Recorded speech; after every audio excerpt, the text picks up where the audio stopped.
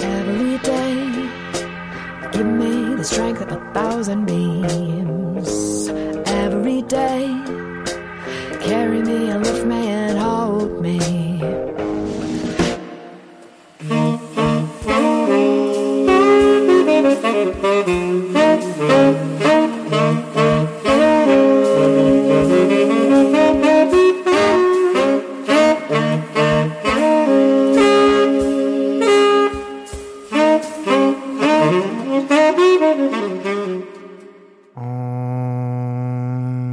WALT, it's The Midnight Disease. Sam Dingman coming to you on the Electro Voice RE20 via the Grace M501 with the onboard high-pass filter, a revelation in low-mid butter. Plus, of course, the trusty Harrison 32 EQ and the RNC 500. Analog tones on a Wednesday afternoon in the moon cabin. To begin, friends, a word, if you please, about my guest on the show today, the one and only Erin McKeown. Erin is one of the ever-expanding galaxy of Midnight Disease guests who I first encountered on WFUV, the finest radio station in all the land. WFUV, in fact, becoming sort of a secondary patron saint of this program, alongside Mr. Albert Vetch from Wonder Boys. Anyway, Erin McKeown is a singer-songwriter, a multi-instrumentalist, the author of musicals for the stage, and more recently, the scribe and voice behind Erin McKeown's Facts of Life, one of my favorite Substacks/podcasts. Erin actually describes the Facts of Life as a fusion between the podcast and essay forms, but however one defines it, it's a delight to listen to. It's full of original music and keenly observed experiential writing, much like their music, which again is the way that I first encountered Erin's artistry. So there I am one day. I'm driving around in my yellow cab, listening to WFUV as was my wont, and this extraordinary cover of the song Paper Moon came on the radio. And this cover comes on, and it's this incredibly dynamic, kinetic, rattling, shaking, jamming, grooving percussion. And then a really, really sick, thick bass line. And then in comes Erin's voice. It is only a paper moon sailing over a cardboard sea, but it wouldn't be make-believe if you believed in me. It is only a canvas sky sailing over a Muslim. And it was this instant sensation of the strange and the familiar happening at once. And as I have told you before in these intros, that was my experience of not just living in New York, but of being a cab driver. The sense of finally finding a home in a place that is not a reasonable home for life. A place where you have to find purchase in the hailstorm of absurdity. And it's like that's what was happening in this cover. And it just rhymed. The rhyme with my life was perfect. I almost had to pull my taxi over to think about it and feel it. I became instantly fascinated with Erin's music and wanted to explore as much of it as I could. The first record that I happened upon was called Hundreds of Lions. And I turned on Hundreds of Lions for the first time, and there's this song called To a Hammer. We will be the ones pass on forever, 'cause forever would doom us to fail. I will never leave you, and you will never know it. To a hammer, everything is a nail. To a hammer, everything is a nail. And To a Hammer has this same hallmark that Erin's cover of Paper Moon does, which is this very playful, dynamic, surprising rhythm section. And then this very sweet, beautiful, kind of classical melody in Erin's voice. And Erin just has this way of singing that is so rooted and sincere and direct.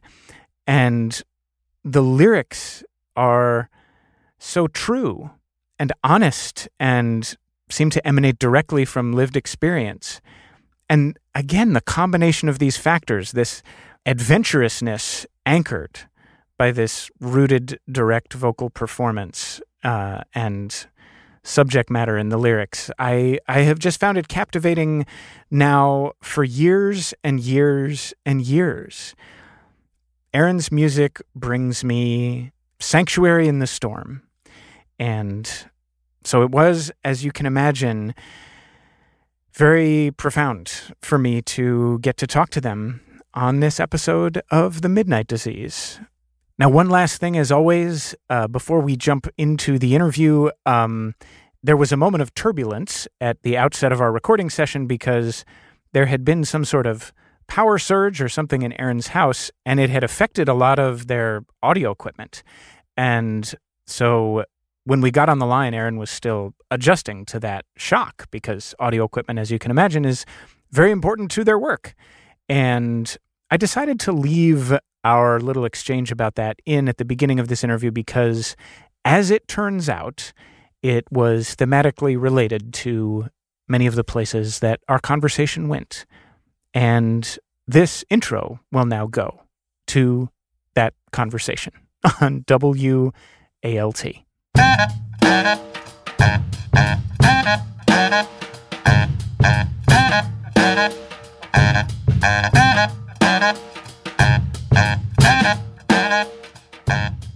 Hey.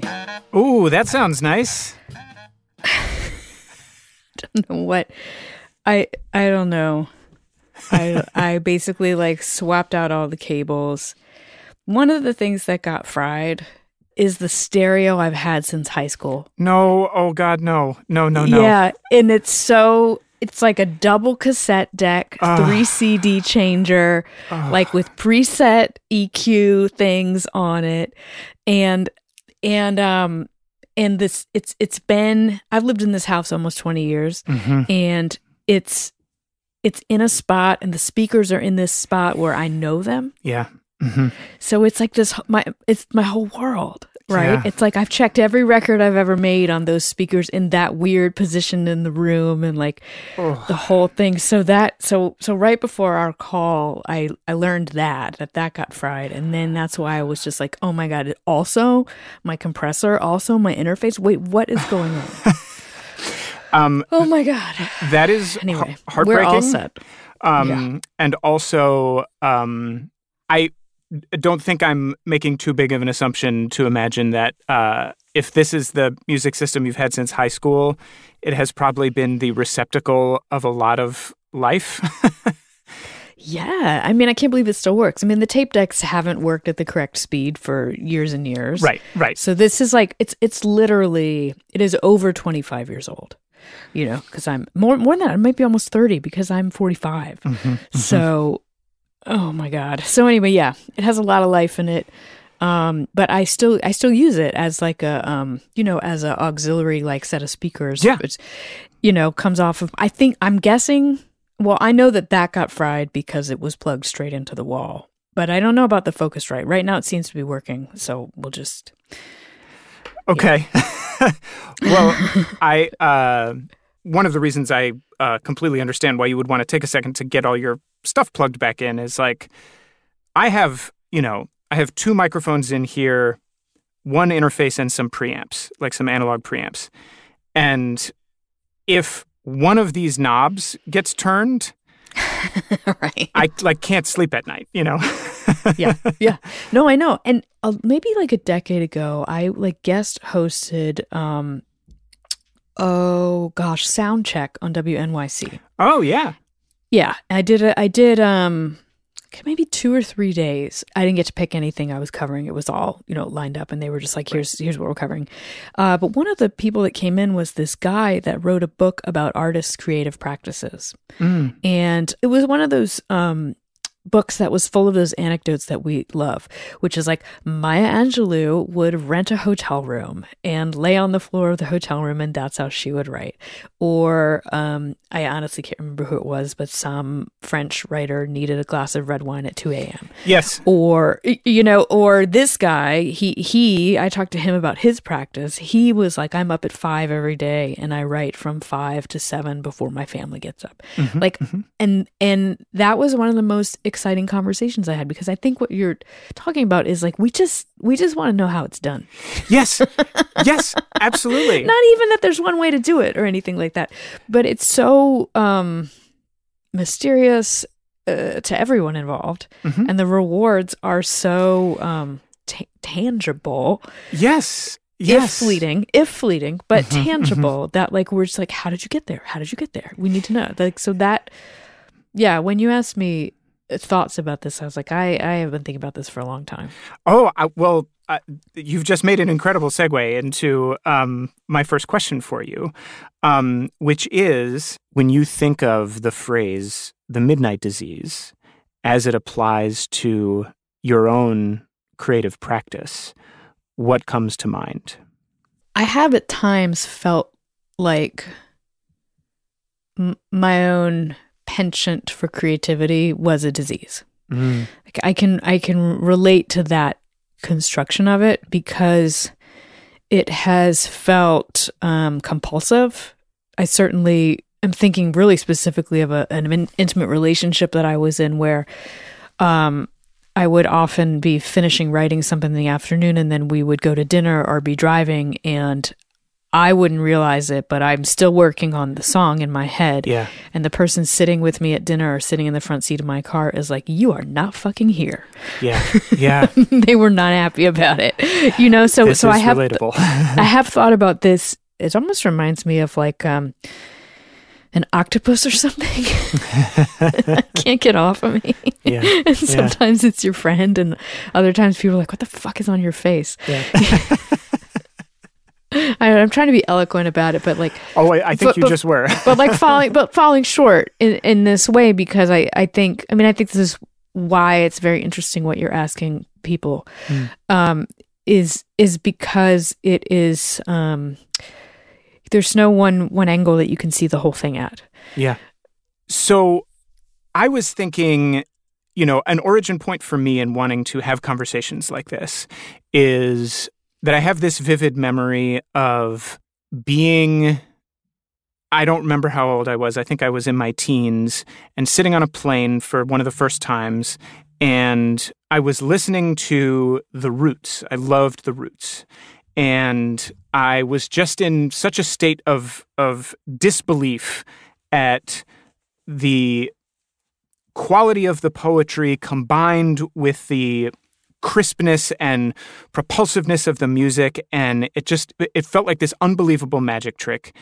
And I thought, like, maybe if I just sit here and transcribe the lyrics, it will somehow be revealed to me how it was generated, which of course was an utter failure. And then I remember seeing an interview with Black Thought where he was asked, and this may be out-of-date information at this point, but he was asked how he did it, and he was like, "It's all improvised. It's there when it's happening, and then it's gone." That's a great story. I think you probably did get something out of writing that down. Mm-hmm. It may be hard to put a finger on, and maybe at the least of it is that you're like, "Holy shit, this is good," right? And you knew it in a more visceral way than even the magic you described of listening to it. Mm-hmm. Right? There's some way of like putting it in your body and then out your pen, like you get an experience of it, which I think is actually, I talk to my students a lot about this in terms of like, just try it. Just try to play somebody else's music. Try to copy it. You're not going to be able to play it. just like Black Thought did. There's going to be a slippage between how you ingest that and how it comes out if you're thinking, as a musician or as a writer. And I think that's how people develop style. I really think that's how like style gets developed. It's like we absorb all of these different things, and we absorb them at a time where we're not very good, which is exactly what you want. You know what I mean? I have become a good guitar player. I've become a good singer. I've become a good writer. But when I was learning my style, I was not. So I couldn't hear the Dave Matthews track and reproduce it perfectly as much as I wanted to. You know what I mean?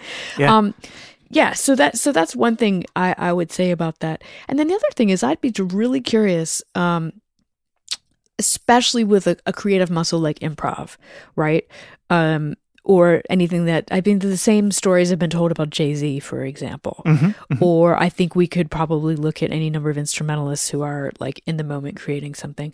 But it's well, when they were 13, did it come like that? Probably was harder when you were 13, and you learn what that muscle is, and you build that muscle so that then when you have reached artistic maturity, which is not an endpoint, but just a marker, then it's available for you.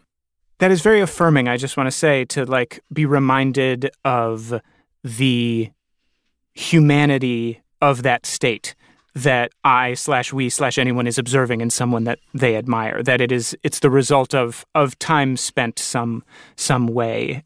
I'm trying to think of my earliest memory of that experience. I would talk about as being surprised. Like what is my earliest moment of being surprised by making something? Yeah. Right? Because I think that is the most delightful way to describe what creativity is. Right? It's like, oh, whoa, okay.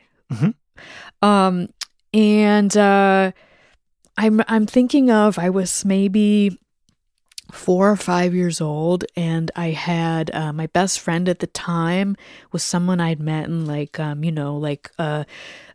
during the summer, you send your kid to the library for 4 hours a day and they play games with them, whatever that was called. Summer Fun Festival is what it was called where I grew up. I just can't believe I remember that. But anyway, my best friend from Summer Fun Festival and she came over to my house, and I had a little red boombox. And we decided we were going to be a band called Wildcats. And the way that we would make music is we would just press record and start singing. Right. And I remember some of these songs, first of all, which is amazing. And I'm still friends with this person, and we talk about this all the time. But I remember us just sitting there making shit up and being like, this is cool. Oh, wow. Where did that go? We didn't plan it. We're Wildcats. We just turned it on and sang a thing. And that's probably my earliest memory of like, wow. Do you think that the moment of wow happened when you found yourself singing with her? Or was it when you played back what you had recorded and heard evidence of what you had just done? The reason I'm asking that question is because you're making me think, to go back to the idea of writing down the lyrics on the plane, that part of what is sort of powerful about that experience is the sense, like you said, that something's passed through your body. Like you grabbed something out of the air and made tangible evidence of it. And even if you don't know where it came from, you can prove that it exists. And there is something really spiritual about that. And it strikes me that that's a similar moment, improvising with your friend, not just to realize, well, it's just interesting to me that you emphasize the moment that we pressed record and then we started singing. And it's like the first thought is we should make a record of what we're about to do. I think I just have such a strong memory of like the sound coming out of my mouth and like being like 2 or 3 inches away from this red cassette deck. Like that's the moment, I know that it was also exciting to listen back to it, but there was something in that moment when we were making it up where we were surprising each other in that instant that I think is when I knew something was going on. Certainly listening back to it was evidence of it, but I have kind of never needed the evidence for me, or the evidence has never been as exciting to me as the moment. Okay. The thing I like most is the moment where like the puzzle piece you figure it out. So I have many memories of, I often am standing up writing in my kitchen, like waiting for water to boil. And there'll be a song that I'm working on, and there will be, a square shaped hole that needs to be filled, and I can't find the right square.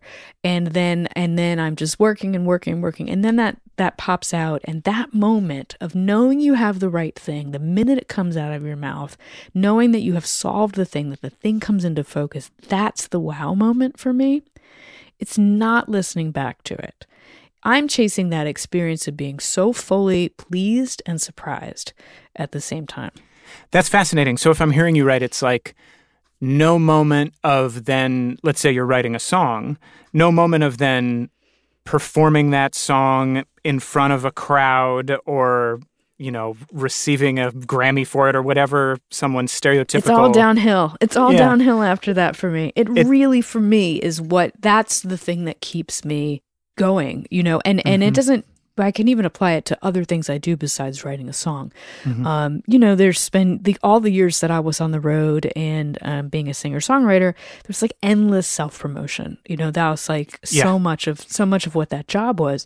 But when I would come up with like a fun idea for a concert, or when I thought about what to name my internet web series, or any of those moments where like there was an idea, it was always the moment of having the idea that was much more exciting to me than actually doing it or showing it or any of that. And it's an incredibly private moment and a very like personal moment. And I think that's also what I like about it.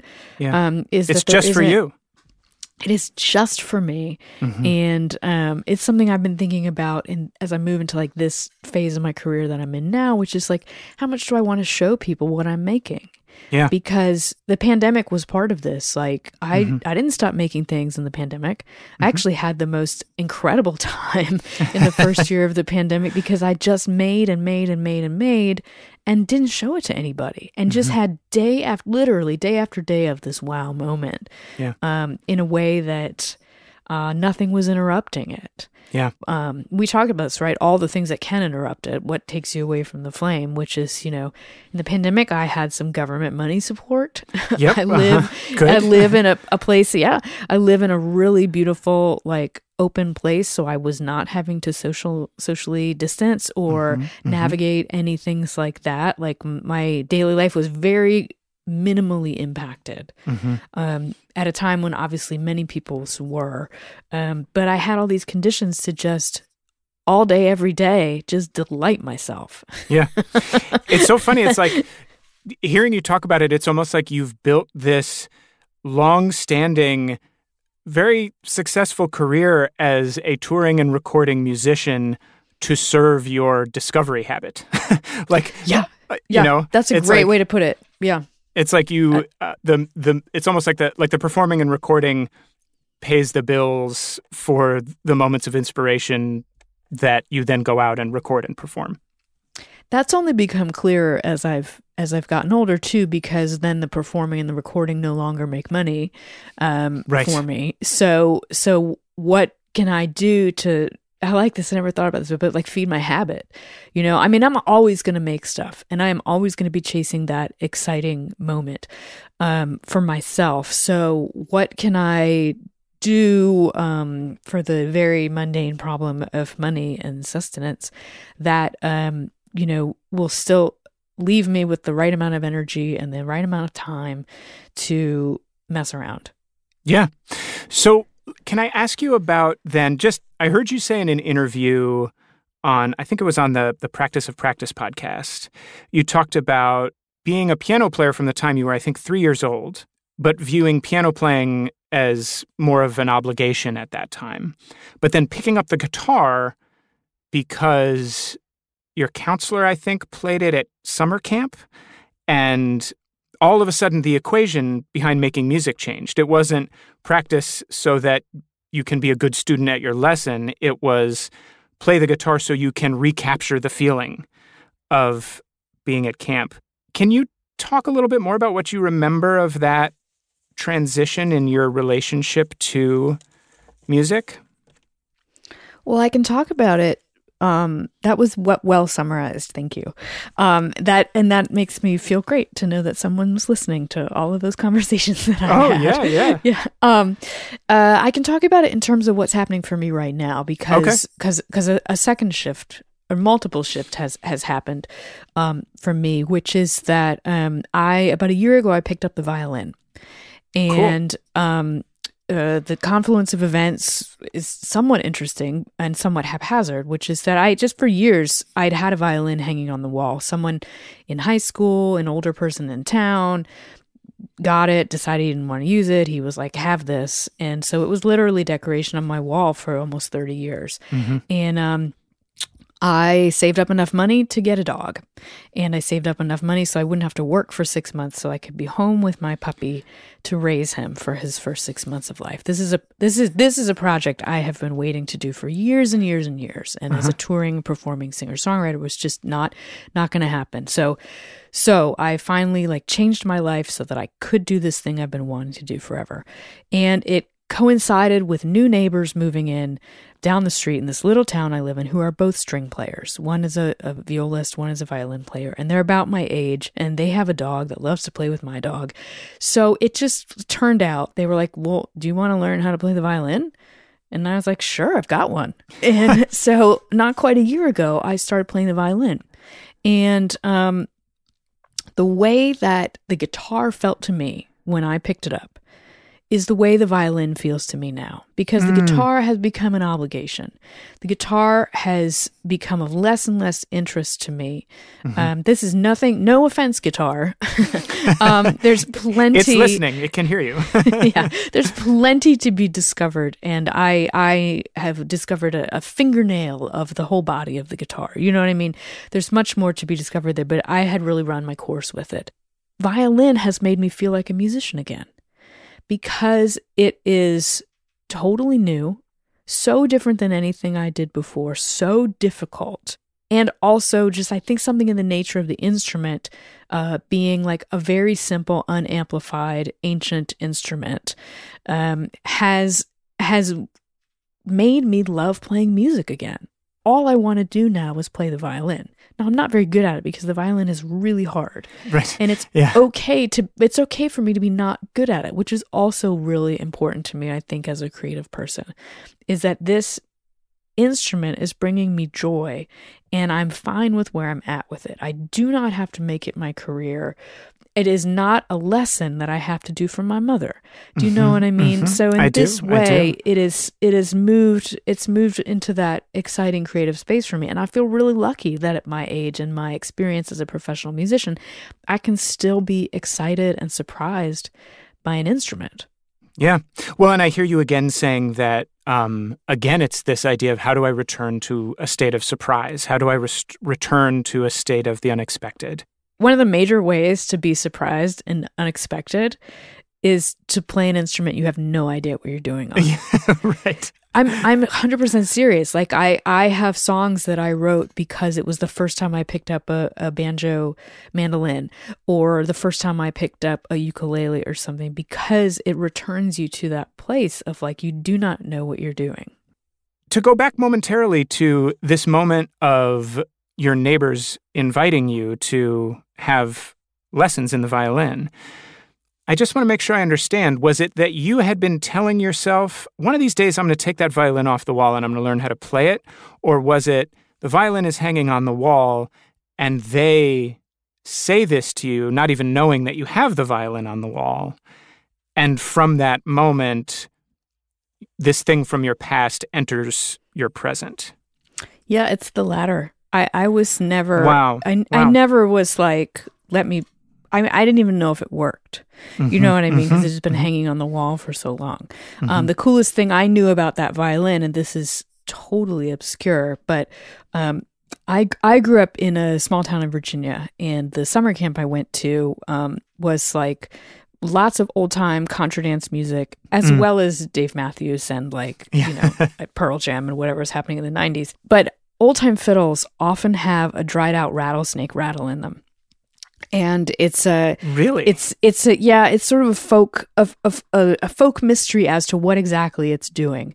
A couple of things it could be doing. One, it can actually help keep the inside of the violin dry, right? It sort of acts like a desiccant.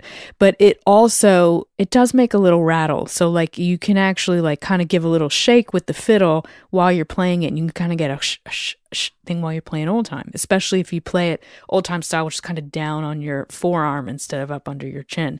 So my fiddle has a rattlesnake rattle in it. And I knew that when I got it in high school. And that was, to me, the only thing that was interesting and cool about it. Right. You know what I mean? I was like, look at this, how weird. Right. And I have this haunted instrument. Totally. And it's not even the instrument itself. It's like there's nothing special about it. It was like a student grade model from somebody 1970 in Pennsylvania or something. But yeah, I had this curiosity and a connection to home for me. This music is a connection to the music that I grew up with. Playing the fiddle again, to me, is like a sort of this like unamplified, sort of like unmediated experience of it. And it is changing everything about the rest of my creativity by playing this instrument. Really? Right? And I'm noticing all these different ways. Yeah. I've always played chordal instruments, right? So those are instruments that work vertically, essentially. What is happening, like 10 or 15 things at this moment in time. You're not thinking linearly like a melody. And obviously I write melodies and sing, but I'm usually thinking about them in relation to what's happening vertically at that time. But the violin is like just floating in the air. Because you're not making chords. It doesn't even have frets. What is in tune? Who knows?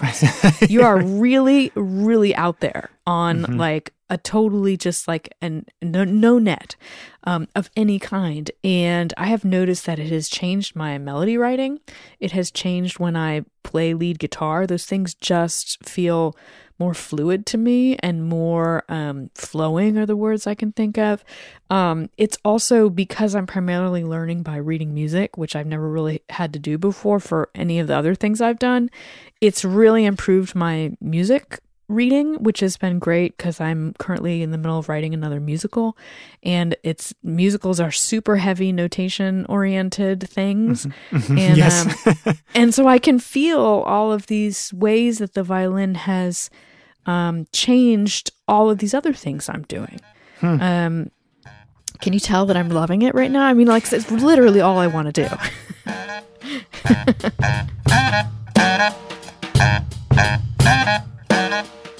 Plenty more to come with Erin McKeown right here on The Midnight Disease.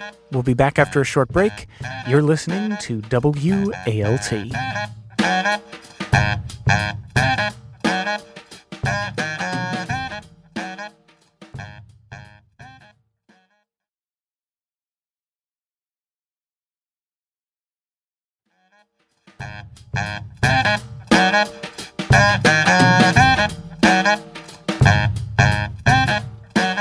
You also mentioned the way you think about lyrics as they address stacked chords in your songwriting practice prior to learning how to play the violin. And something fascinating to me about that is related to another thing that you said in that Practice of Practice interview, which is that conversation was literally about practice, like rehearsing. How do you, keep your instrument, literal or figurative, in tune? And one of the things you said is that for a long time, when you were on your own, quote unquote, practicing, you were more often writing than you were actually playing your instrument. I got the sense from the way that you were talking about it that, because you said you also would write poems and stories and stuff when you were a kid. Where does the practice of literal, like writing words rather than songwriting, is that still at the root of your tree, or has that evolved and changed? How do you think about that component of your work now? I think it's still the root. I mean, that was my first, Wildcats aside, writing poems, and there was a yearly contest in my school system for young authors, and like a kind of make a book. And not only did you write the book, but you made the book, and I enjoyed that as much as anything else. Was like actually like drawing everything, stitching it together, however it was all going to look. But that was my earliest like creative work. Consistently, was every year I was like excited to like, sometimes I wrote stories, sometimes I did the poems. I did that for years and years and years, probably until late middle school, maybe. And I never thought I'd be a musician. I mean, it wasn't really until I started playing guitar that I had that experience. And then the natural fit of all these things I was writing already with the guitar made songwriting like be the next thing. But I have always thought of myself just primarily as a writer. I know like I am a musician, and that's kind of this magic trick that not everybody can do. But I have always thought of myself as a writer. And again, like as I'm moving into this next phase of my life, I'm trying to find other places where I can do that because I just enjoy it so much. And so that's the root of it for me. And the practice, it's interesting. There's things that I do that are practice, that are different. I mean, certainly when I sit down with my violin, I am getting a metronome out. I am actually doing exercises. But I have a number of other things that I do that I think count as practice in that way that we're talking about, of like craft so that you're ready. And one of them is I've been in a weekly songwriting group for almost a decade, and I dip in and out of it and do different periods of time where I'll do every week of it. But basically, it's a group of about 20 of us, and we get a prompt from our leader, who's a great musician named Matt, the electrician, and you basically have a week to write a song with that prompt. And then you get to hear everybody else's song. So, Friday night before midnight, your inbox fills up with all these MP3s from people, and we've all written about this same prompt. And so I'll do 10, 11, 12 weeks in a row, and I'll maybe do that twice a year, probably. And those are the songs where I'm standing waiting for the water to boil and something happens, and it's so satisfying, because it's Thursday afternoon. That's when I usually do it. I usually give myself an hour. Like, these are the things of practice for me. It's like same time, give yourself a time limit. You have a prompt, like, all of a sudden you've got a song. And, I've said often before, but like, I don't believe songs are precious. And I say that as a provocation. You can replace songs with anything. Your essay isn't precious. Your PhD isn't precious. That's a hard one. But like, do you know what I mean? But the idea that like you will make a lot of songs and you will accumulate a lot of songs, and some will be better than others, but none of them are precious. And that really works for me in terms of like preparing, practicing, keeping the machine oiled, staying ready without being exhausted by the whole thing. Because I think there's a way that being an artist, being tortured by the muse or whatever that is, just seems exhausting. And I am all about finding ways to not be exhausted. Yeah. And, if we go back to this idea of you chasing ways to surprise and delight yourself, sitting in a place of torture, returning to a song over and over again that you have developed a torturous relationship with, you can drive all night long, but you can't get there from here. Let me go back momentarily, though, to this Thursday afternoon moment that you're describing, because I just want to make sure I understand it. You're saying that Thursday afternoon moment where you give yourself an hour is you sit down and you say to yourself, okay, for this next hour, I'm going to try to generate a song. Not I'm going to try, I am. And okay. It's going to be finished at the end of this hour, and I'm going to send it in. I'm not going to work on it past this hour. I'm not going to go back to it tomorrow. Like, got it. Wherever it is at the end of this, even if that means nothing for the first 50 minutes, then 10 minutes of bullshit. Yeah. Like, to send it in. Like, that's what that is for me. Yeah. So this reminds me of, you said something in another interview once, and this was a long time ago, so I'm curious to know if you still feel this way. But you said basically that when you're a young artist, you're prolific, and all you want to do is write. You just want to constantly be generating new songs. But then you were also saying that this was, I think, when you were, it was the 10-year anniversary of Distillation Tour. And so you were returning to these songs that you had written at a very different period in your life. And one of the things you said that you felt listening back to it is, I can't believe I was that unhappy. And that it had been this process for you in revisiting the songs to realize that some of them you weren't even playing anymore. And the ones that you were still playing had changed so much over the years of doing them live for people and playing them in other arrangements with other musicians and things like that. And it made me want to ask you, I think there are many musicians who view a song as a discrete thing, that they create it and then the song exists and it has its own life. And then there are other musicians who their songs are an extension of them. And they emerge organically from that same tree that, for you, the writing is at the root of. And I felt a curiosity, I guess, about which of those you would describe yourself as, or if you would even accept that as the dichotomy. Because I had this thought that maybe the songs that stay with you are the ones that are more connected to the tree. And so, as your tree grows and you change, those songs are going to change. And then there are other songs that maybe you wrote at a time and your internal ecosystem has, rinsed those feelings out to a degree. And all of a sudden the song feels like this thing that's separate from you.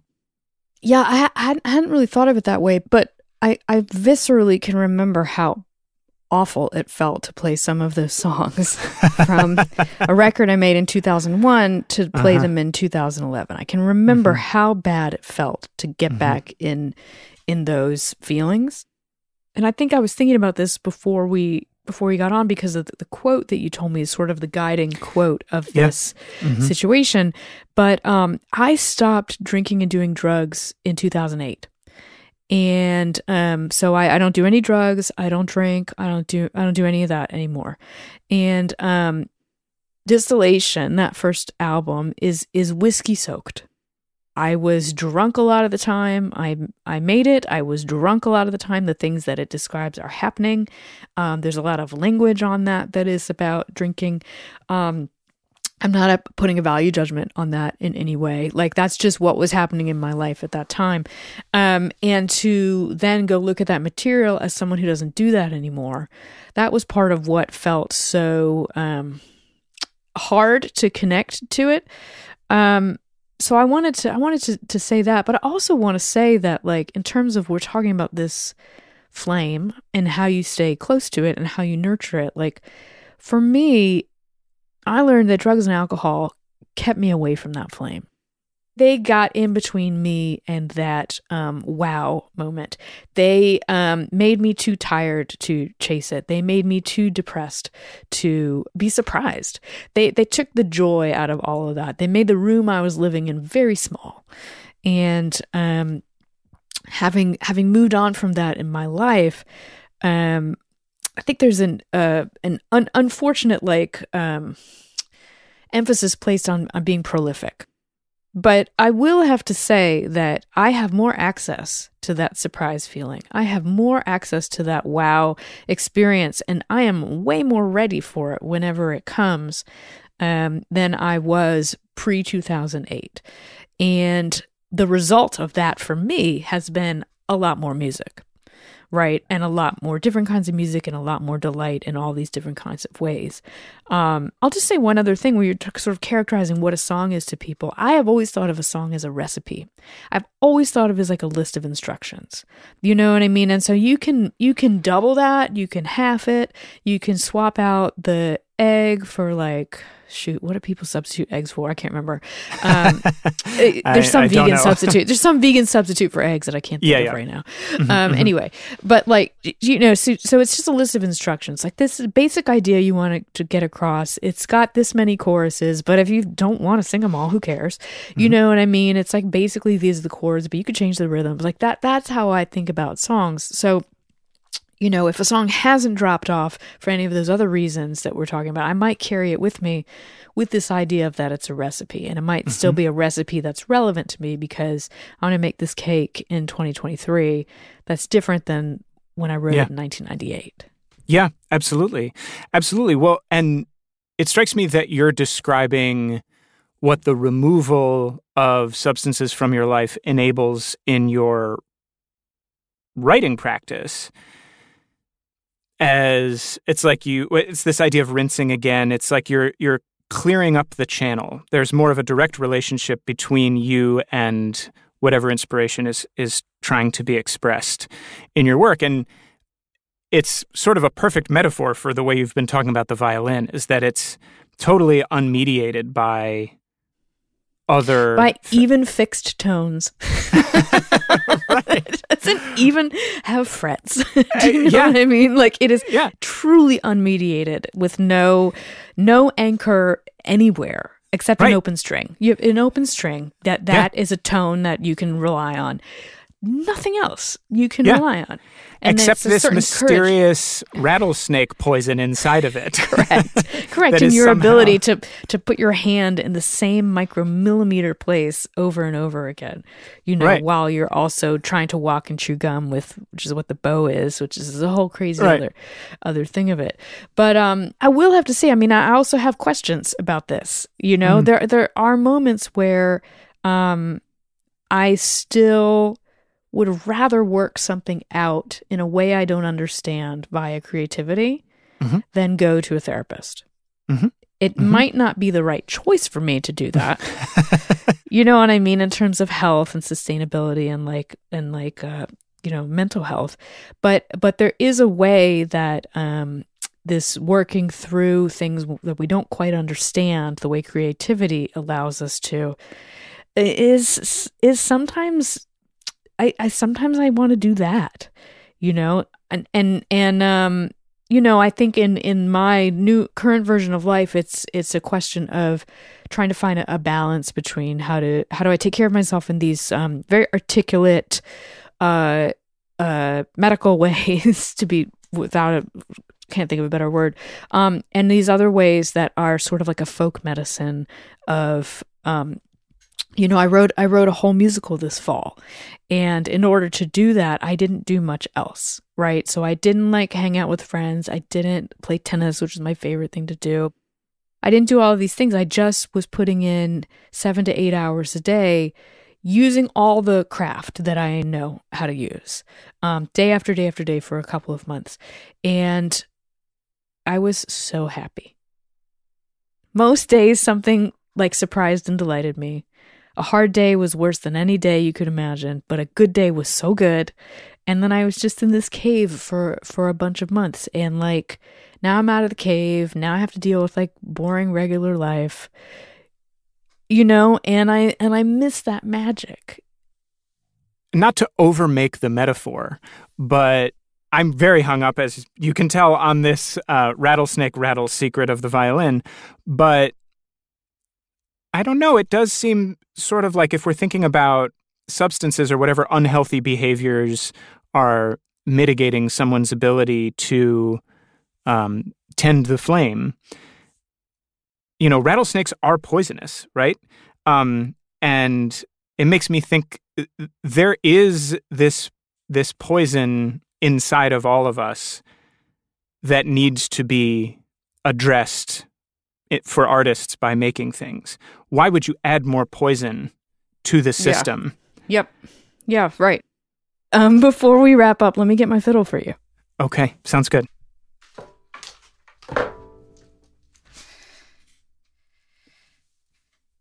I don't know what I'm going to play for you. I'll have to figure out something to play for you.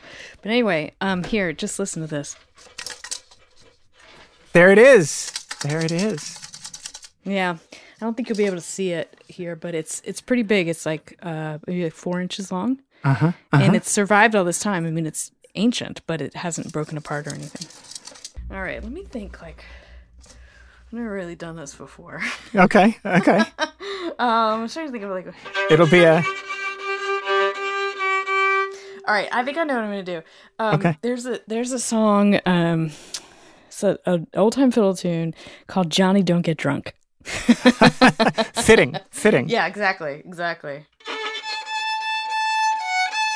All right, here we go.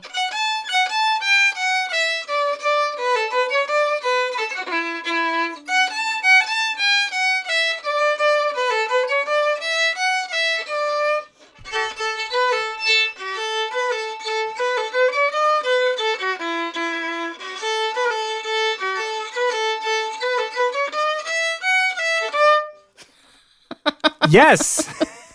There it is. Johnny Don't Get Drunk. Don't do it, Johnny. Tend to flame instead. Yeah, there's another one called Johnny Cope, which is really funny. Ooh, that's after Johnny's been to therapy. But apparently, no, it's actually like apparently those two tunes go together. Because I was at a session the other night and I was like, well, I know Johnny Don't Get Drunk. And someone was like, oh, that's great. I know Johnny Cope. And then we put the two of them together, which is pretty funny. So, Wow. Well, Erin, this has just been a total delight to talk to you, and I thank you same so much for taking the time. I would be remiss if you have like 2 more seconds. Of course, yeah. If I didn't tell you just how meaningful. I think I put this in the email I sent you, but that the lyric "Every day, give me the strength of 1,000 beams. Every day, carry me and lift me and hold me." Has just, ever since I heard it, been a source of such light, I want to say. And so I want to thank you for it. And I don't know if that's one of the songs that you still feel, I'm hesitating as I'm saying it because we were just talking about how some songs... No, you're going to love, when I tell you where it came from and what it's about, you're going to love it. Okay. But I really appreciate that. It's really, I don't ever take it for granted that people are listening, and that, it's like, it can be frustrating, at this point in my career where I've had lots of success and also had lots of not success and have had to make a change. It's not really my choice to like stop being a touring artist. It's more motivated by just things out of my control. So if it was up to me, like I would still be, of course I love to do all these other things, but I love performing and I love touring and I just can't do it anymore. And my heart is like broken by that. So to know that the efforts that I put into it for so many years are being received that really means a lot to me. So I really appreciate you telling me that. And that particular line is also important to me too. So that song is called Manifestra, right? And it's the first song I wrote after I stopped drinking and using drugs. And I didn't write a thing for 2 years. So I stopped using everything in 2008 and I just couldn't write, I tried to stay patient about it. Other people who'd gone through the same thing were just like, just stay patient. Don't worry about it. It'll come when it comes, because of this really tight relationship we talk about between like the muse and alcohol, for example. So what happens if I take away this thing? Am I going to be a creative person anymore? So for 2 years, it was dry.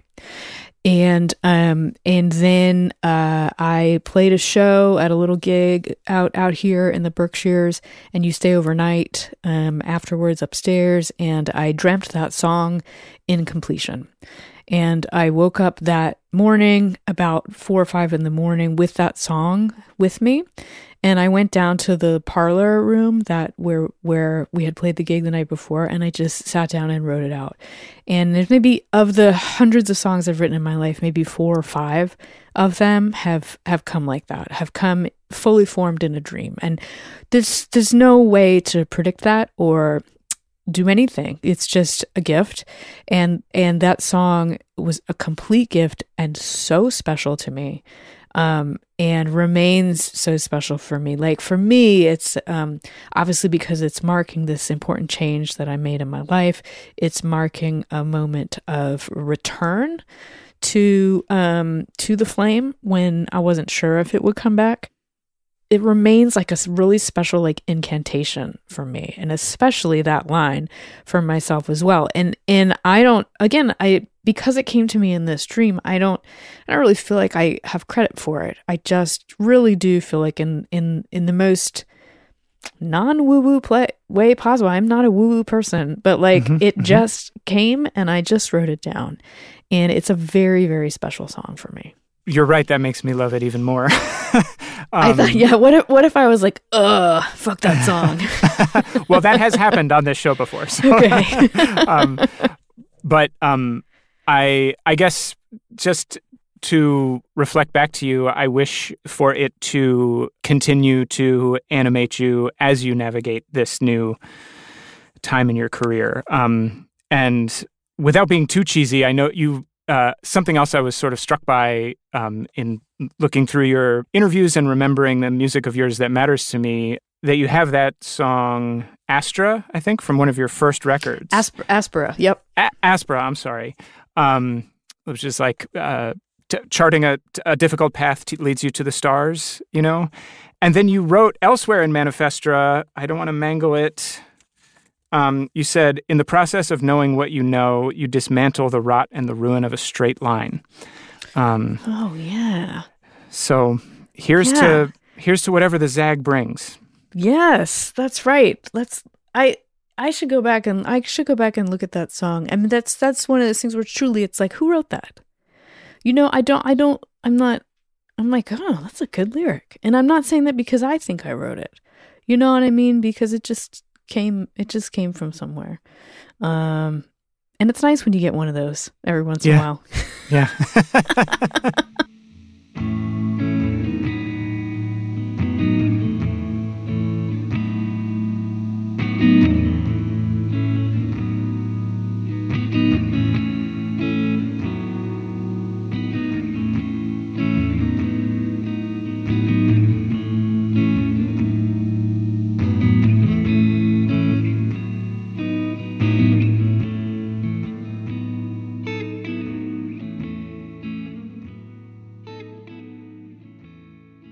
Wild Card Wednesday.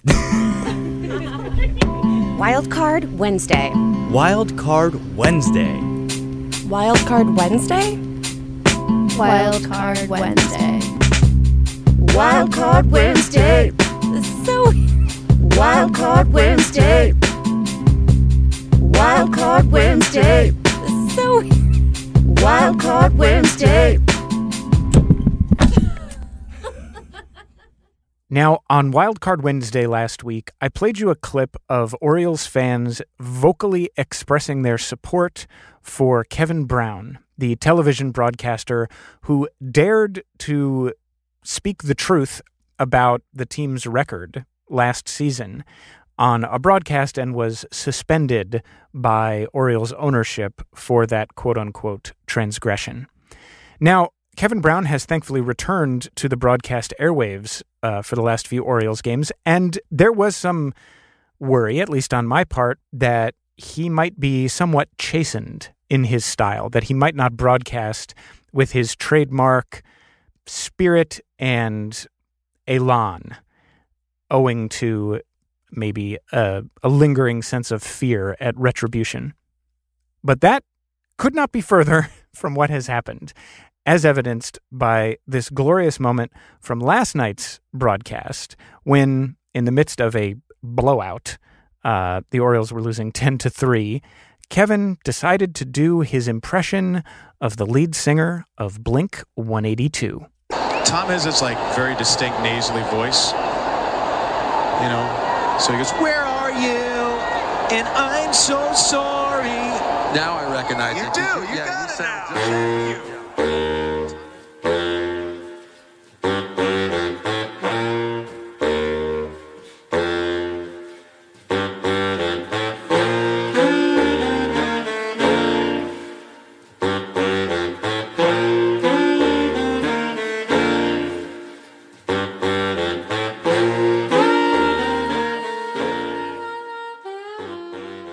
The Midnight Disease is hosted, produced, mixed, and edited by me, Sam Dingman. My thanks to Erin McKeown for joining me on the show today. Subscribe to Erin's podcast, subscribe to their Substack, and listen to their music. Links to all of it are in the show notes. Our show art is by M.K. Cummins, and if you would like to email me about anything you have heard on the Midnight Disease, you can do that. The address is midnight@walt.fm. We will be back next week with another great conversation. Thank you for letting your madness ride with mine. I'll talk to you then, and in the meantime, keep driving.